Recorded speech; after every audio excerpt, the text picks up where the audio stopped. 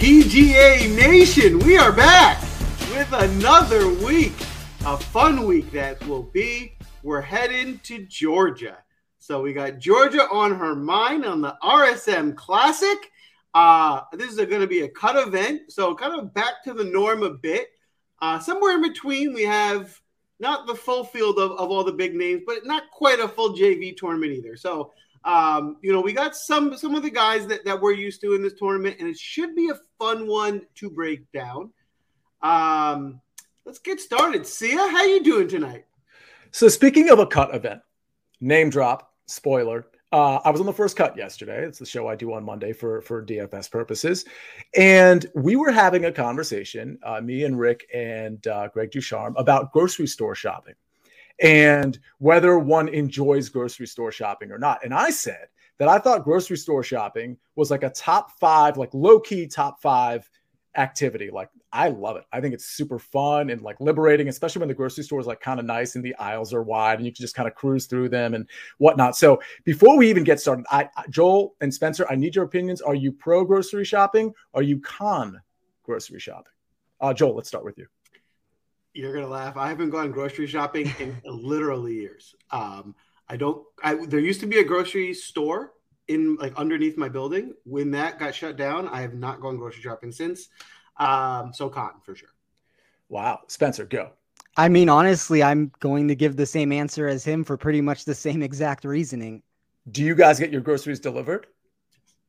Yeah, so bougie. So bougie. I kind of love it, but I think you're missing out. I genuinely think you're missing out. It's a whole like mentally, it's a great experience. Go back. Even you don't have to do a full grocery shop. Like get a basket and get like 3 or 4 things and just cruise the aisles. It's fun. I'm telling you. I can't be trusted in the grocery store. Once I'm in there, one basket's not even enough. I need to start buying everything. That's the whole beauty of it, though. See, you're actually like kind of making my point. It's an adventure. You go in there and it's like, oh, look at all these things I can get.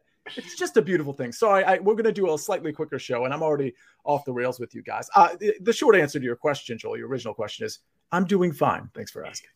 Good. Spence, how you doing tonight? I'm doing well also. I'm excited to have a full field 156 player tournament. I usually like these a little bit more than, these 132 players or less with it. So I think it's going to be a good week. Excited to do it. And it's an interesting DraftKings week for sure. For sure. And you know what? I think this week, even more so than normal, I am super excited to hear your course breakdown. Right? I had a hard time. There's the obvious, we always look for approach. I think this one that obviously you're going to want some accurate drivers, which is for sure something I'm looking at. After that, I was kind of like, I don't really know what else I'm looking for here. That's kind of the gist of what I got. So I'm like, all right, well, I got Spence tonight. So Spence is going to break it down for me. So without further ado, Spence, why don't you go ahead and hit it with us? Well, I'll warn everyone right now, and maybe that's a good intro into it. It's going to be an extensive breakdown, even by my standards. So you might want to get your popcorn ready for it. But yes, the biggest thing worth mentioning is that we have a rotational setup this week. Players will be forced to play either their Thursday or Friday rounds over on the Plantation course. With that being said, I don't love getting overly concerned in trying to mimic a model to fit both venues. To me, this is similar to tracking weather splits for tee times. It sounds good on the surface, but there are so many variables that come into play that can quickly change things. It's not to say that there isn't an importance when 25% of your holes for the week come at a secondary layout, but the fact that we will still get the most important weekend rounds over at Sea Island means that the brunt of our research should remain in one location. Rotational events are always challenging for this reason. If you wanted to add a slight emphasis on par 5 scoring because golfers do get 4 during their one round, be my guest. But having similar green complexes throughout and it being Bermuda at both stops tells me that this isn't one of those venues where the rounds are night and day from each other. I expect similarities across the board. Wind typically plays a factor with such narrow landing areas off the tee. And it does play as a benefit if you can find the short grass. On average, the field connects on 80% of their greens in regulation when hitting their approach shots from the fairway. That's about as high as you will see on tour. We have a jarring 10 par 4s that measure between 400 to 450 yards when I rounded one of them down. The only 2 outliers were the 368-yard 8th hole and the 470-yard 18th. I don't typically like measuring outlier categories like that, but when 55% of the scoring can be condensed into one zone, I do think you need to take it as being a credible source. And then the last 2 things that stuck out to me that I think we need to talk about. The first would be 8.5% more approach shots come from 125 to 175 yards than tour average. You would think proximity ranges would be better since players will have a ton of short irons while approaching the green. But like all Fazio designs, undulation does play a factor. And with those second shots typically producing a higher proximity rate, we see 8.7% more putts made from 10 feet and beyond than an average stop. I think that's one of the reasons good putters have found success here. Some of your stellar proximity players like Keegan Bradley can compete because they're hitting a ton of greens and regulations per round. But we too tend to get wildly bad putting performances from anyone that sees a downgrade in my weighted putting that I ran. There is some rollover predictability when it comes to course history, but I didn't go more than 10%. But from a course perspective for a model, I started with 30% on a weighted strokes gain category that featured courses under 7,200 yards, easy scoring, and Bermuda greens. It was a relatively even split between the three, but to me, those three stats encompass what I wanted to find at a venue that isn't perfect from a quantifiable sense. I did another 30% on a recalculated metric that took that proximity from 125 to 175 yards and putting from 5 feet and beyond on Bermuda greens and combined them together with a 65-35 split of putting over proximity to form a unique category there. For the record, that's the opposite of conventional wisdom when you typically do something like that. Proximity tends to be more important than a random putting total, but I didn't see a great deal of predictability from that range in past leaderboards. Yes, the plurality of shots come there, but the easy answer remains that more putts are being made from 10 feet and beyond, which naturally means irons aren't being hit as close. 10% on moderate to severe wind. I don't think that really needs much of a description there. Greens in regulation gain for 15%. To be honest, I was tempted to avoid all accuracy and GIR stats because I know those are going to be the two most weighted categories. But I decided GIRs gained was the top corollary stat I could find. And then I wrapped it up with par 4 scoring from 400 to 450 yards for 15%. As I mentioned, I usually don't like specific categories like this because we far too often don't have enough data to make it worthwhile. Plus, I don't believe players notice small differences here and there. I doubt someone like Adam Scott, who ranks second in the field over his past 50 rounds between 400 to 450 yards, thinks to himself he's drawing dead when he gets to a 350-400 range that he ranks 124th best in this field. But in the same breath, I don't know how you can avoid it completely when over 55% of the scoring chances become in this zone. Well, I love it. I love it. That is super insightful. I am now definitely more prepared for this tournament. Spencer, can I ask you something real quick? So just about the putting part of that. Are you, I hate to give you a blanket statement. You don't have to say yes or no to this, but are you kind of avoiding the bad putters here? Is that sort of a precondition to making your roster of DFS players? I wouldn't say yes necessarily on the surface. I'm avoiding bad putters that are also showing as negative trajectory when I ran my weighted putting into the mix. So a really good example of that, and I do think he'll be fine this week, and we can talk about him in a little bit, but a guy like Keegan Bradley, 128th in this field in strokes gained putting. When we look at this weighted putting for a venue like this, he drops all the way to 144th. That's technically what I'm trying to avoid. Like a guy like Corey Connors, surprisingly, Emiliano Grillo, Charles Howell. I mean, there's a bunch of them. Russell Henley. These guys, even though they're not the greatest putters, they do see an improvement in my model when I ran it a certain way. So I'm willing to consider those guys. But if anybody's going to be a negative putter with these being longer putts needing to be made, like they kind of are off my radar for that reason. With that said, as we kind of carry through the next, 40, 45 minutes or so, can you maybe give us an idea of like if we bring up a guy and he's not fitting in that weighted putting category and he's in that Keegan Bradley type category? I think the listeners and myself, it would be nice to know, because I wasn't really on Keegan Bradley, but I was on Corey Connors, which is good. It sounds like that's good, right? Yeah. So I to distinguish those two, because they're both bad putters, obviously, if we're just talking generically, if you can maybe distinguish, if you can think of, just pointing that out when the time is right, that might be helpful. For sure. I love it. Well, as we, I think that time is right now. So I think we can dive right into this top tier. See, if you want to kick us off at the top, and who are you looking at here in this upper tier?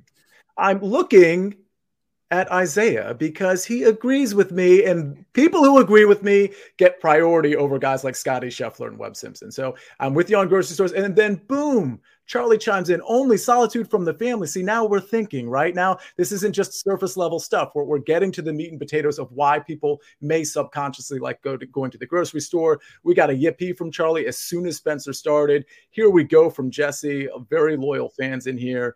And then Charlie, I'm out of breath. Because it really is breathtaking every time you do your model. It's super helpful. I encourage everybody to go back and listen to Spencer, because sometimes, your eyes can just kind of like glaze over and you're like, all right, what did he just say? Like, go back and listen, because this stuff actually really helps.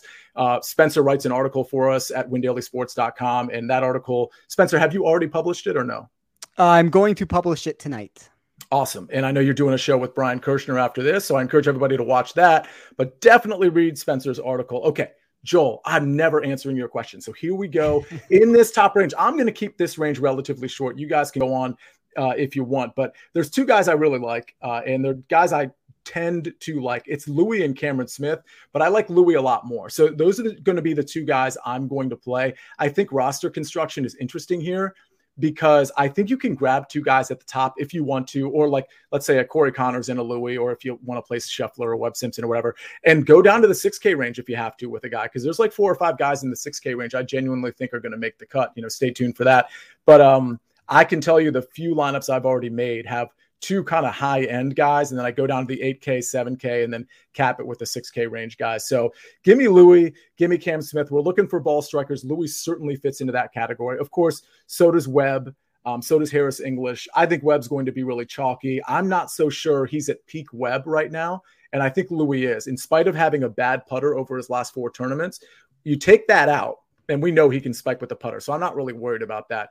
The ball striking is there. This is a perfect course for him, in my opinion. You don't have to be long. He's just going to lazily just swing the club, beautiful stroke, and it's just going to find the fairway. It's going to find itself 8 feet from the hole, and he's going to make half of those, and he's going to win the tournament. So those are the two guys I like the best. I like it. And Sia, do you got some action tonight? Oh, you can tell. You can tell in the reflection, right? You know what's funny? So the answer is no, but yes, because I'm going to put a live bet in, likely on Eastern Michigan at home against Western Michigan. If you're not on the Sharp app already, the Sharp app guys you get free bets if you just download the app. But more importantly, if you subscribe, there's all kinds of bets. And there, Anthony, I think, has a bet on Eastern Michigan. I think can't remember what the spread was. But the point is, I'm actually waiting for Western Michigan to maybe score so I can get a really beneficial number, and then I'm going to hit it. So I'm distracted, but I'm not distracted. Carry on. Not that it matters. I did that last night in the Rams game, and so it didn't work out for me. I did the same thing. I did the same thing. I was on the early edge, and I specifically said, wait for the Niners to score early and then bang the number when it's really beneficial, which is exactly what I did. I had the Rams plus 3.5, and I'm like, oh, that's perfect. I get the hook too. They were only down 7-0, and oh my, that was a disaster. Holy cow, that was bad. Anyway. Oh, fun times. All right, Spence, who are you looking at up here in the top range? Yeah, I'm pretty much in agreement with Sia with what he just said. I don't want to spend too much time reiterating the same thoughts with it, but I think Cameron Smith plays well in all game types. He's number 1 ranked player in my model when looking at that recipe of irons plus putting, and is also 5th when it comes to scoring on easy courses. But my favorite play is Louis this week. He's surprisingly gotten cold with his putter, losing in 4 straight events and averaging -2 strokes per. But he's leading this field in strokes gained tee to green over his past 24 rounds. So if he's able to flip the script with what should be the best part of his game, the stats are trending towards a big result. I have some concerns with him for cash game type contests. I think it's always scary when what you do best isn't working, but that can easily be flipped elsewhere if just focusing in on his upside. I like the fact that he's just over 10% right now. And I think his win equity is about as good as anyone in this field. So if you made me power rank these guys, and I just want to note, the one guy that I have absolutely no interest in would be Harris English. I think the other 4 make some sense with it. But if you made me power rank them, I like Louis, Cam, Scheffler, and Webb. And then, as I said, 0 exposure to English. For cash, I would probably go Webb, Scheffler, and Cam Smith as the only 3 I would be looking at there. I like it. So can I ask, why do you hate Harris English? I don't like Harris English for a couple reasons. I mean, if one of the things we look at, he has the negative weighted putting that I was talking about, but more so than anything, if I'm going to try to create leverage in other spots, I think there's better ways to do it than a golfer that just pulled out of a tournament at the CJ Cup. That worries me a little bit. His back flared up there. I don't really know where his game's at. I mean, I think I don't want to start jumping down into ranges, but I think a guy like Joaquin Niemann at 9,700 adds about as much of a leverage opportunity as Harris English. And I think there's just other ways to get different with the build. I'm assuming you like Harris English based off of that question, but that's just my thought with it. For me, I do like Harris English. My thought around him is you're right. It is a leverage play. I think he's looking at one of the lower owned players. I do think he has the upside. So I like him more from a leverage standpoint than anything, because I do think he can, get a top 5 or win this tournament here. My favorite play up here, though, is Webb. I know I am concerned, like you guys are, on his ownership. Right now, what I'm seeing isn't too bad. So if he stays in the teens, I'm happy to play him there. If he does creep up into the 20s, even mid-20s, then I'll probably look to pivot. So let's keep an eye on Steven's report, which comes out on Wednesday, which is definitely the most accurate ownership report I've seen by a long shot. So when we get that Wednesday night, I'll take a look and see where his ownership is. If it stays in the teens, I will for sure be all over Webb this week. And again, for similar reasons, I think Scottie Scheffler is going to be pretty low owned, and if he stays that way, I also will play him for leverage. I think he's similar to Harris English in that, I think he is the upside to win the tournament. At looking like someone that might not be highly owned, but that's strictly a leverage play for me, and someone that I would like to see ownership on before I commit to.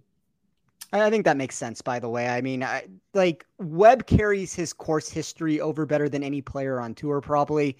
We have 2 top 3s here in his last 3 attempts. And I really like Scheffler. If you could promise me that Scheffler was going to be like 10 to 12% owned, I'm in on it at that. If he's over 15%, I'll probably look elsewhere. I think I'm on the same page as you with that one for sure. All right, good stuff. Let's look at this 9K range. Spence, you want to kick us off in the 9K range? Yeah, so my favorite play is Corey Connors. I know he looks like he's going to be the most popular selection, so that's unfortunate. But I just think it's one of those spots where I'm going to trust my math and go entirely overweight to get around the popularity. I think you can make a strong argument that he might be the 3rd best play on this entire board. My initial model thought he was the best before I altered a few things. But it's literally across the board with him grading in the top 10 of not only stats, but also some of the deeper dives I looked with him that I didn't even weigh into my metrics. So I have him top 10 in strokes gained off the tee, strokes gained tee to green, strokes gained total, strokes gained at easy courses, venues under 7,200 yards, wind play, Bermuda grass, par 4 scoring from 400 to 450 yards. I'm going to keep reading these off because I think it's important. Accuracy, GIRs gained, and his combination of putting plus iron play, which is the notable one that I talked about a little bit. We know Connors can't putt, but he was one of the 5 biggest climbers in my model when I compared Bermuda putting from outside of 10 feet to my 2-year total of all putting stats. I will give you the top 5 just to kind of throw that out there. So number 1 was Brandon Grace. Number 2 was Russell Henley, who does unfortunately need to be discussed here. Corey Connors was 3rd. Matt Wallace was 4th. And then Charles Howell was 5th. We saw Howell win the event in 2018. So I believe that metric means a lot. As far as Henley is concerned, he enters the week dialed in with his irons, having averaged 5.2 shots over his last 3 starts. He has a lot of similarities when it comes to where Webb Simpson plays well. But I've kind of found myself boxing him out of some lineups because of the overexposure I want to create with Connors. I don't have a problem with Henley on the surface, but I almost prefer him as an outright ticket if I'm going to play him. And then the 2 that I want to mention that I like as potential pivots or values would be Adam Scott at 9,000. And I mentioned Joaquin Niemann at 9,700 earlier. I think Scott makes a ton of sense if you want to get off of Kevin Kisner. I understand the thought process for people betting Kisner in the outright market, but 10% or higher is too high for a golfer averaging negative 7.98 strokes total over his last 6 starts. And that's including his victory at the Wyndham. Instead, Scott has quietly been trending in the right direction. As many of you will remember, Kisner's win at the Wyndham should have been Scott's if he could have just drained his 3-foot putt in the playoff. And despite a negative showing with his irons last week, he's gained 3.28 strokes with them over his previous 6. And then I know it doesn't surprise anyone because I mention Joaquin Niemann every week, but the Houston Open was the first time Niemann has lost off the tee plus approach in the same start since the Open in 2019. In fact, I only had 3 occurrences to date where he has done that, and he followed up every outing with a top 38 finish in his next start. The putter continues to look bad, but I'm going to trust my math here when the whole industry looks to be deserting ship. He's likely going to be the the lowest owned player, $9,000 or above. And I continue to like the leverage he creates. I view this very closely to Sungjae at the Shriners or Hovland at Mayakoba. I know everyone got a little bit fed up with me naming those three golfers every show also, but my model saw something that wasn't showing in many spots. There is another player in the $8,000 section when we get there. That's also ringing true, but those are the four that I like the best this week. I love it. I love it. See it. How about you? Who are you looking at here? I'm looking at Jeep Devil because Jeep Devil also likes grocery stores. And he's quoting me, he doesn't realize it, from yesterday. Put in your headphones and listen to a podcast. Can Louis perform in a birdie fest? My answer to that is yes. Do you guys have any concern there, Joel? I don't love Louis as much in a birdie fest, but yes, I do believe he can get performing. Spencer, one of the things I noted on, I believe on the Better Golf Pod and on Be the Number, it's not like we're talking about a contest where 25 under is going to be the winning score. It's been 17 under to 21 under, I believe, in each of the last 5 years. I think we'd be naive to say that Louis can't get himself to 20 under par and win this tournament. Sure, I like him better when it's not a birdie fest, but 20 under par seems perfectly reasonable for him to be able to get to.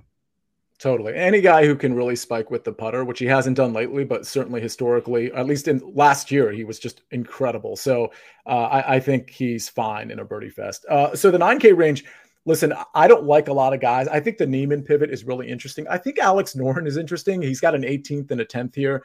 He is one of those guys that just simply doesn't rate out well in models, including mine. I think it's interesting that his approach game has been kind of way off, but yet he has a pretty good track record here, and his price almost seems funny, right? Like, who would want to play? I know this isn't like the best field, but who would want to play Alex Noren at 9,500? It doesn't make a lot of sense, which is why, from a game theory standpoint, it kind of makes some sense. So I think I might splash the pot a little bit with Alex Noren. It's certainly not a play I'm recommending. For me, it's Corey Connors in the 9K range or nothing. I think Neiman is definitely interesting. I don't think I'm going to be on Henley. I was on Adam Scott last week. He made the cut, didn't do very well. I think Adam Scott is fine. I think that would be also a pretty good pivot off Corey Connors' chalk. But for me, I'm grabbing a guy in the 10K range. I'm grabbing Corey Connors, and then I'm working my way down for the most part. Yeah, I'm in alignment with you. For me, it's Corey Connors here or nothing. I do like some of these guys in the 10K range better. So, I'll have definitely playing Corey Connors. And I'll be overweight. I do like Corey Connors a lot outside of Connors. I want to sprinkle in some of the 10K range and then be pretty balanced outside of that. So I'm really not too interested outside of him there. So I haven't verified this yet, Charlie. We talked about it again on the first cut yesterday a little bit. We believe that, Corey Connors was an expecting dad in the fall. So, he's back playing, which probably means, put 2 and 2 together. He probably had his baby. So if we want to ride the narrative of the baby narrative and the new proud dad, that's yet another reason. Imagine, I actually picked Corey Connors for one and done, and now I'm kind of picturing the scenario where he takes down the tournament and pays all his gratitude to the mom of his new child and all this stuff. So if we're narrative building, that's even more reason to play Corey Connors. But honestly, look at the metrics, look at his history here. It's pretty awesome. Dylan, whatever, dude. You're wrong. I don't know what to tell you. We're goes to the grocery store for his new baby, or do you think he has his groceries delivered? Well, he's busy, so there's an excuse there. Anyway, okay, so Chris Cox says, what up? I don't know if he's joined us on the show before, so if not, Chris, thanks for hanging out. Please hang out the rest of the show and in the future. And sorry, I'm just ranting on the comments. We got a lot of interaction. I love it. All right, enough of you, Sia. We're moving on to the 8K range. We go. Spencer, kick us off. What are you looking at down here? Yeah, I don't love the 8,000s as a whole. In most of these spots, I would rather dip down into the 7,000s or get up to Scott, but there are a few worth mentioning before I do that. I do want to note that we have a ton of bad course history for whatever that is worth hanging out in the zone. Even if we take a guy like Mackenzie Hughes, who won it in 2016, he hasn't been better than a 65th in 4 appearances since. Homa hasn't made a cut in 3 showings. Vegas has missed 2 of 3. Rose is 0 for 1.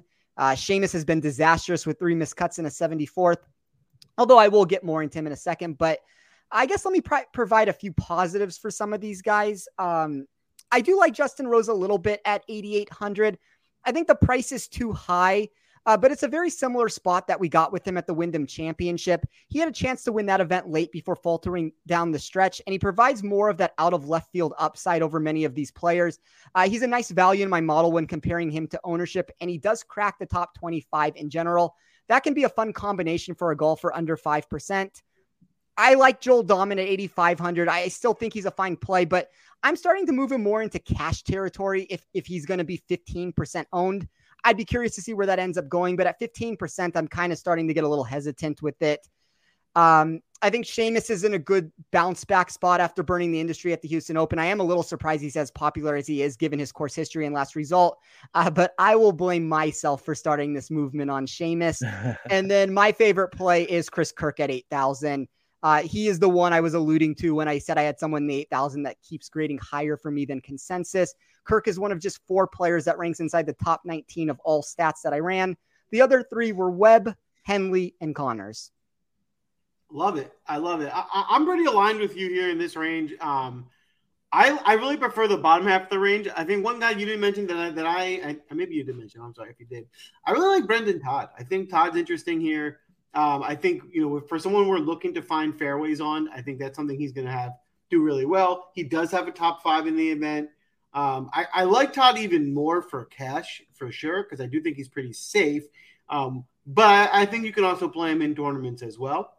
And the whole bottom half of this 8K range, I think, is what really interests me most. I think Mito is in play here as well. I know Mito has cooled off a bit recently, but we've seen the upside, and I think a Birdie Fest is going to do Mito really well, competing here in this type of event. So, and I also look, the early ownership on Mito looks very, very reasonable. So if it's going to stay in single digits, that's even better. And then lastly, I'm totally aligned with you on Chris Kirk. His course history, I think course fit, it all aligns at a really reasonable price and ownership. So I think those are the guys I'll be looking at to round out my 8K range. See, how about you? Yeah, I'm going to keep it short. You guys mentioned the 3 guys I like the most. It's Joel Dahmen, which, again, I'm a little surprised at the ownership. Again, we'll have to wait for Steven's article tomorrow around 5, 6 o'clock Eastern Standard Time. That usually really kind of pinpoints the exact projected ownership. So I'll wait and see on that. I do like Joel Dahmen. He strokes gained total last week, 10. I mean, he's been in really good form, not just last week, but a 45th before that, a 24th before that. Made the cut before that. In this field, I mean, his course history isn't outstanding, but it's the type of guy that's volatile but can get hot. So I like him. I like Brendan Todd. I definitely agree with the course fit. And I'll tell you, as far as Chris Kirk, I put in 3 outrights when the numbers came out Monday morning, and Chris Kirk was one of the 3 at 70-1. Well, I just looked on DraftKings and it's 45-1. I don't know the site I bet it on. I'm not sure if it's been bet down at all, but I thought 70-1 was like a pretty egregious error. I think he should have been 50-1, maybe 55-1, and take that, PGA tout, because apparently he doesn't like Chris Kirk this week. So I'm a fan. I think 8,000 is a very reasonable number, especially when you look at the other guys that are in that 8K range. Like if you swapped Kirk and Joel Dahmen, for example, I like them both, but if you swap them, I'd be like, okay, yeah, sure, makes sense. So I think 8K is fine. I love it. And let's not forget that Joel Dahmen also has the highest first name gained as well. So that's true. That is true. Very true. If I could add one thing to what was just said with it, I think Kirk has moved almost across the board. I've seen him at 40 or 50-1 almost at all books that I'm looking at. He was one of the first bets that I placed also at 70-1. And I just want to co-sign on the Brendan Todd thing. I skipped him originally when I was giving this breakdown, but I kind of think he's a potentially good pivot away from Dahmen if the ownership goes crazy with it in GPPs. I agree with you, Joel. I think he's better for cash, but if he's going to be 7% owned, like I'll take my leverage and have a few shots with him. For sure. And he does pop here and there. He does have those tournaments where he puts it all together. He sinks a few putts and then boom, he's in the top 10. So in this field too, it's not all that strong of a field. He can definitely compete here. Let's take a dive down into the 7K range. I think this is a pretty interesting 7K range. So, Sia, do you want to kick us off here? Yeah, it's finally we sort of get into a big range here, and it's much like the 8K range. I don't really start to like much until we get to like 7,500 and below. One of the guys I really like, speaking of guys who did really well last week, Luke List gained over 13 strokes tee to green at the Houston Open. Now, he lost 6 with the putter, which is like kind of standard. I mean, it's a little worse than his normal, but gaining 13 strokes tee to green, if he loses 3 strokes putting, which is still a pretty bad week, that's the type of thing where, he could end up in the top 5 here. So I like Luke List quite a bit. Aaron Rai, I like quite a bit as well. He's been in really good form. He gained over 7 strokes tee to green last week. He's made 3 cuts in a row. I like him. I feel like he's still a little under the radar. Maybe shouldn't be. Of course, I'm going to go back to Henrik Norlander. I like him quite a bit. Let's see. As we go down to the kind of 7,100 range, Alex Smalley, who I know is kind of a win daily favorite among some of us, like Isaiah, for example. Coach has been on Alex Smalley for quite some time.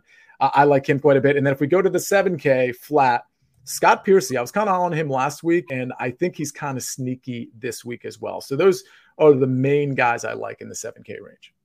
I like it. Spence, how about you? Who are you looking at down here? I kind of like a lot of people in this $7,000 range. Matt Kuchar at 7,900, 4 made cuts out of 5 tournaments. It does seem likely he's probably a better cash game play because his potential is capped a little bit. I'm starting to like Charles Howell at 7,800. The price might seem too high, but this is one of the few events a year that he possesses real win equity. We don't necessarily need that at 7,800, but I like how he sets up for Sea Island at around 5%. Brian Harman is GPP only at 7,800, but he's one of the better contrarian values I can find on the board. 3 top 32s in his last 4 at the track.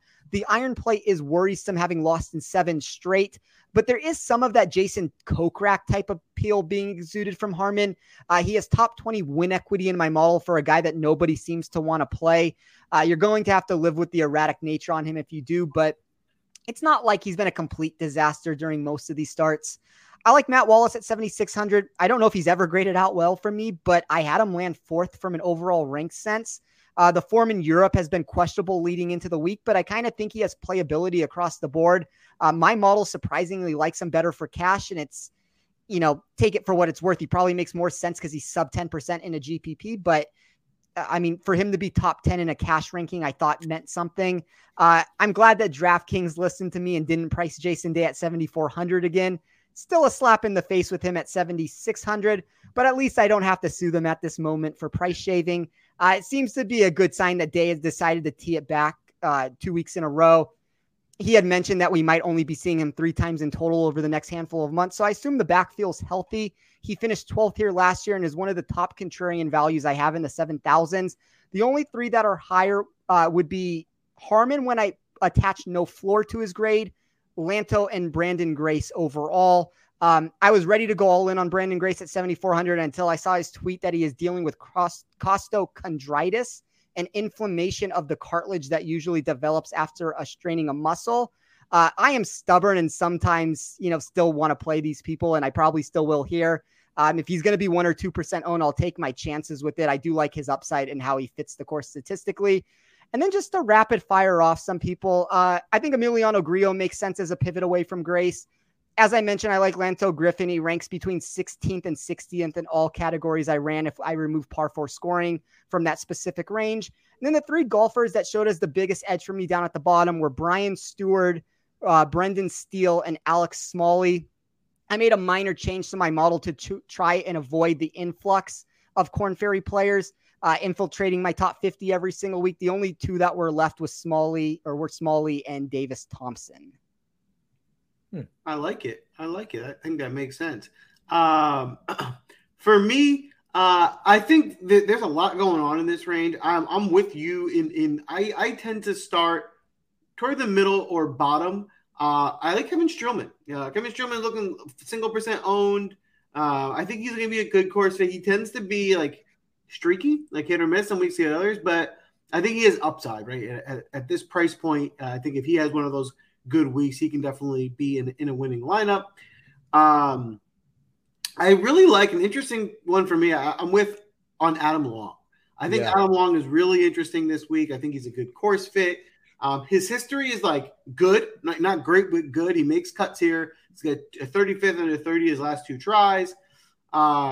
And Adam Long's recent form has been, eye-popping, right? He's got, 4 top 30s in his last 5 outings. Tied for 11th last time at the Open. So at sub 10%, I think Adam Long at 7,500 is really interesting for me. Then I'm going to keep scrolling down. I'm with you on Emiliano Grillo. He's definitely someone worth taking a shot on this week. maybe if you want to look at one of the new up-and-comers in Hayden Buckley, I would be okay with that. He looks to be finding some pretty decent form as of recently. At the bottom of this range, I know Sia's, I'm sure, going to mention his boy, Henrik Norlander, who I think is going to be a good fit. He graded out really well for me this week.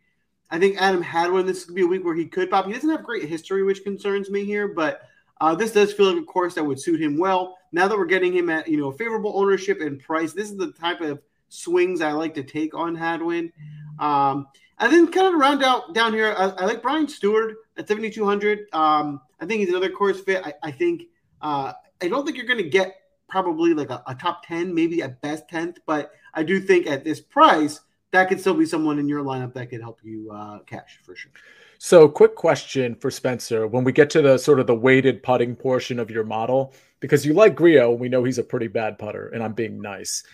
Does he grade out okay in terms of like that sort of differentiation you had where Keegan Bradley's in one bucket, but then other guys like Connors are in another bucket? Which bucket does he land in? Yeah, so Emiliano Grillo, from a 2-year perspective, ranks 98th for me.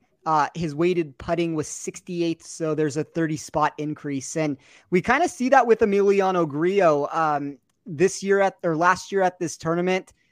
He gained strokes on these greens, and that's something he never does. And I don't think that that's a fluky performance from him. I think it's because these are just better surfaces for him. So if he can be neutral on the putting surface, I mean, he can give you a top 10 performance here.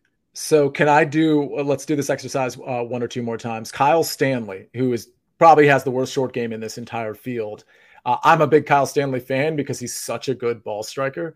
Any chance his weighted putting performance improves upon what is probably close to last place in the regular putting?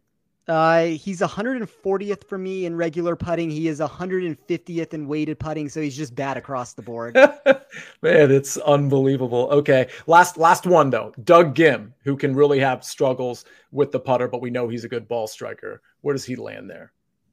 So Doug Ghim is 146th in weighted putting. He is 38 spots below his total of 108th.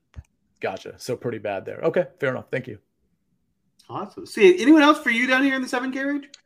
No, I mean, I think I pretty much covered it. I did want to ask about Kyle Stanley and Doug Ghim. I mean, other than that, Lucas Glover, he's interesting to me. Denny McCarthy has been playing some good golf. He's also interesting to me. And he does have an 8th place finish here 2 years ago. And he's coming in with 2 top 15s in a row. So I think, does Denny McCarthy show up for either of you two in any way? Yeah, I bet Denny McCarthy as a top 40. I think he's a pretty decent play on a site like DraftKings. And then I'll let Joel answer the question, but I just want to throw one thing out there very quickly. Streelman, which Joel said, and Harmon were 2 of the biggest climbers I had in my model when it came to win equity. So it's kind of what Joel's talking about. You're going to have to deal with the volatility, but both of those guys have upside to compete. Fair enough. And it looks like we have, pretty decent confirmation that Corey Connors is a dad at this point. Thank you, Isaiah, for promoting that narrative because it's a pretty good one. Yeah, for sure. For sure. I will add, I think I'm a little bit higher on Kyle Stanley than normal this week. For me, what's bringing me on to Stanley is his history, right? He's done it here enough times where I feel like maybe he's just seeing something on this, you know what I mean? Like he sees it a little differently. I think the consistency, right? A lot of made cuts, a lot of top 30s. I think I will find myself kind of spinning Stanley into a few lineups. And the one guy in this range I didn't mention that I do want to bring up that I like is Ches Reavie, who graded out really well for me, who's should be a really good course fit. Not a great history, but I think he's a guy that tends to pop here and there, and this could be a week where it might make sense for him. So let's wrap it up down in the 6K range. Sia, who are you looking at down on the bottom? Yeah, I'll be super quick here. I'll give you 4 names that I like. Tom Hogue is one of them. I don't love him, but I like him enough to play him here and there. Last week he was pretty good. He gained 6 on approach. He lost 4 with the putter. He's made 5 cuts in a row, which I think is pretty telling for a 6K guy. The next guy I like, and I really like these next 2. John Huh, he's made 5 out of his last 6 cuts at the RSM. He had a top 15, or I should say a tied for 15th at the Mayakoba. I think the history here is pretty good. Michael Thompson, great course fit, excellent history here, coming off another tied for 15th at the Mayakoba. He tied with John Huh there. And then Jim Herman, who's super low. He's made 5 out of his last 6 cuts at the RSM, including 2 top 20s, and he's coming off a T54 at the Houston Open. So again, this guy, I think he's like 6,200, maybe 6,300. A guy that pops here and there, and he's coming in with decent form on a course he likes. So if you need to find the cash, I think Jim and Herman is your guy. But in terms of the 6K range, guys that might be the secret weapon, which, by the way, is 46 and 13, John Huh and Michael Thompson are going to be candidates for that for sure. I love it. Now, let me ask you, with the secret weapon, do you get a record reset on a new season, or does the record maintain lifetime? I feel like it's just may as well be a lifetime record, only because it's, new seasons are arbitrary, as are calendar years. So running total 46 and 13, that's what we got. I love it. Well, I'll tell you what, heck of a record. Yeah, thank you. It's pretty impressive. So let's find out who the secret weapon is and jam them into some of our lineups. Spence, who are you looking at down here in the 6K range? Yeah, I'll make it quick myself. I'll give 5 names. I think Sia's boy, Harry Higgs at 6,900 makes some sense. Cam Davis at 6,800 because of his upside on short courses. We typically think bomb and gouge because of his length, but he does his best work while clubbing down. I like Davis Thompson. I like Andrew Putnam. And my favorite play in this range, which I am now hoping it's going to be the secret weapon, is Michael Thompson. I have a top 40 bet on him. And if it ends up being the secret weapon, I'll probably put a little bit more of a exposure on him on that wager. Do you guys know what his current ownership projection is? I know it's early, but I'm curious what you guys are seeing. I have 4%. Okay. Yeah, same. That would qualify. Hopefully it stays around there, because he definitely is a strong candidate. By the way, shout out to Sahith Thagala. Probably not watching, but he was watching our video because he liked it. He added me on Twitter, which was really cool. I think he is going to come onto the show. I'm trying to reach out to him privately and get him on, but obviously he's busy with, golf. But we got this break coming up the next 6 weeks or so. So we'll try to get him on with us 3. But anyway, that's it. I love it. For me, down the 6K range, I'm pretty low. I don't love this range. I don't want to be too heavily exposed to it. The few guys that I'm considering are Andrew Landry at 6,800, Camilo Villegas at 6,800. Almost against what I normally am very against Matthew Naismith, but I can see him competing here. Michael Thompson, will be someone who's on my radar. Hank Lebioda graded out well. I probably won't be playing play too much of him. John Huh also graded out well, so I'm aligned with you on him. There was one other play that I had highlighted. Oh, Vaughn Taylor. Vaughn Taylor, I think, is pretty interesting here at 6,500. I think he grades out well for this course, and he has a pretty good course history as well. My model loved Camilo Villegas this week. He's another one of those guys that he goes on those streaks where he'll have 2 or 3 months where he puts it together and he's really competing, and then he kind of falls off. But yeah, I think if he hits a lot of fairways this week, I think he can definitely compete. Yeah, I like that. All right, that's a wrap from the DFS side. So something going on in the betting market. We're going to go to some outrights. Unfortunately, and I know it's what are we going to do with our money if we don't have first-round leaders? We'll give them to you, right? Just not tonight, because this course is being played the first day on 2 different courses. So it's a little tricky in that one course is a par 72 and one's a par 70. So how this books are going to do first round leader is probably going to be a little different than normal as opposed to just the top overall play, and the lines haven't been put up yet. So unfortunately, we can't give you the hammer lock first round leader plays that we normally would give you, but check back. We'll be on Twitter. We'll be in Discord. We're going to plan those plays when those lines come out. But for tonight, we are going to get into the outright market, and we're going to give you those outright plays. So Spence, you want to kick us off in the outright market?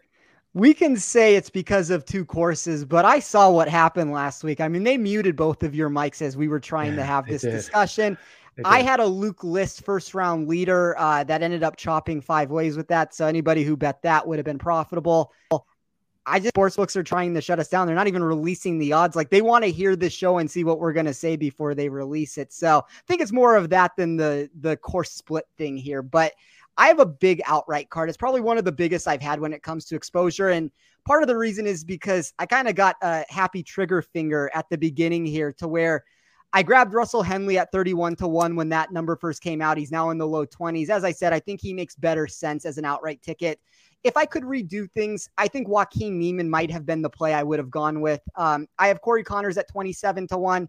I have Louis Oosthuizen at 25-1. I never have three guys that are sub 40-1 on a card. And then I also built it out a little bit further than that. I have Chris Kirk at 70-1, Brian Harman at 80-1. And the first bet that I made was Brandon Grace at 100-1 before I found out about what's going on with him. I'm going to keep it, hope for the best on it. But those are my 6 this week. I love it. I think that's a great looking card. For me, I have a bit of a smaller card. Maybe a long shot swing that I'm going to take. I think Aaron Rye at 90-1 is an interesting one. Henrik Norlander at 100-1. Emiliano Grillo at 100-1. But my favorite, I think my more realistic bet that I think, actually might be able to come through and win the tournament is Mito at 60-1. Sia, how about you? Who are you looking at here in the outright market? So in the outright market, I've got 3 guys. 3 guys I've got 5 actually. I'm going to give 5 out, but I've bet 3 already. I got Louis Oosthuizen and Connors both at 25-1 when prices came out on Monday morning, which doesn't make a ton of sense to me that either of them were there, but that's what I got. Louis is now, I think, 16-1 on DraftKings and Connors is 25-1. That's not where I bet it, but that's where it is on that site. Chris Kirk, I got at 70-1 on DraftKings. It's 45-1. So I guess I did a good job there. The only other 2 I'm going to give out, they're both 90-1. I thought Aaron Rye was pretty solid at 90-1, by the way, Joel, and Grillo at 100-1, but I'm going to go with Adam Long at 90-1 just because he's been so hot. And this other guy, I think I'm definitely betting as a first-round leader when those odds come out. Maybe they're out now, but they certainly weren't out before our show started. But Luke List at 90-1 is another outright for me. I think those 2 guys could get into the mix. They've shown how good they've been striking the ball the last few tournaments. So I think 90-1 is a good number there. I love it. This is a great ticket. I think we have an exciting week. For me, I'm excited because I feel like there's a lot of, for me, easy fades this week. So it helps me narrow my player pool on who I really want to focus on. What else? Do we leave anything out for this week? Let me ask you, I don't think so, other than there is one thing I wanted to get to. But before we bounce out of here, do you guys have a preference? Assume the wind is just normal. Plantation is the easier of the 2, right? And then Seaside, where we're going to play 3 days, is slightly harder just from a to par perspective. Would you guys prefer, or does it not matter? Would you guys prefer starting with a guy on an easier course? Just, is there a psychological component there, or starting with a guy on the harder course? For me, I don't want to overweight that for this reason. And it's my own personal, I tend to just overthinking those things, put too much weight into it, right? And it's just kind of more of like, who do you like for the week, right? It's still 4 days, 3 days are on one course. Pick the guys you like and don't put too much onto one thing. And you don't want to remove someone from your player pool that you otherwise would have liked for that reason. So I'm going to try and not make that a factor. Yeah, I think that has more relevance when you look at a situation like Torrey Pines North and South course with it. I know there's a thing that North course is one of the most difficult courses on tour, and guys that have to play it Friday, or I don't quote me on that. I don't know which order it is, but there's a certain order that makes it worse. I don't think that's what comes into play here. I think both of these courses are easy. I mean, if you made me handpick how I would want it, I guess I'd rather have the par 72 second and let these guys be a little bit more in rhythm, but that is like the ultimate tiebreaker if I can't make a decision between 2 players. Like, that's not going to be the substance of why I'm making a decision. Right. And Charlie has a question to close the show here. Does it typically come for the Plantation course? I think the way they do it is they have a first round leader for the Plantation course and they have a first round leader for the Seaside course. So obviously those odds are going to be trimmed because half the field is in one and half the field is in the other. But I think that's how they're going to do it. Spencer and I were talking about that before the show, and I think he thinks that as well. So Charlie, everybody, Isaiah, we had some new people chime in, Dylan, Chris Cox, Jeep Devil. That's an interesting name. Charlie, I might have already said your name, but everybody, thank you for joining the show. There's some guys in our Discord that for whatever reason weren't able to comment that they were super complimentary of our show. Get in our Discord, get to windailysports.com because we'll have that article with ownership, but we'll also have the secret weapon in there tomorrow night. So I just wanted to throw that out there. And Joel, you're the host, but I feel like I did need to say one more thing. And it's just one of those things that's important to me, kind of like the grocery store thing. Sports.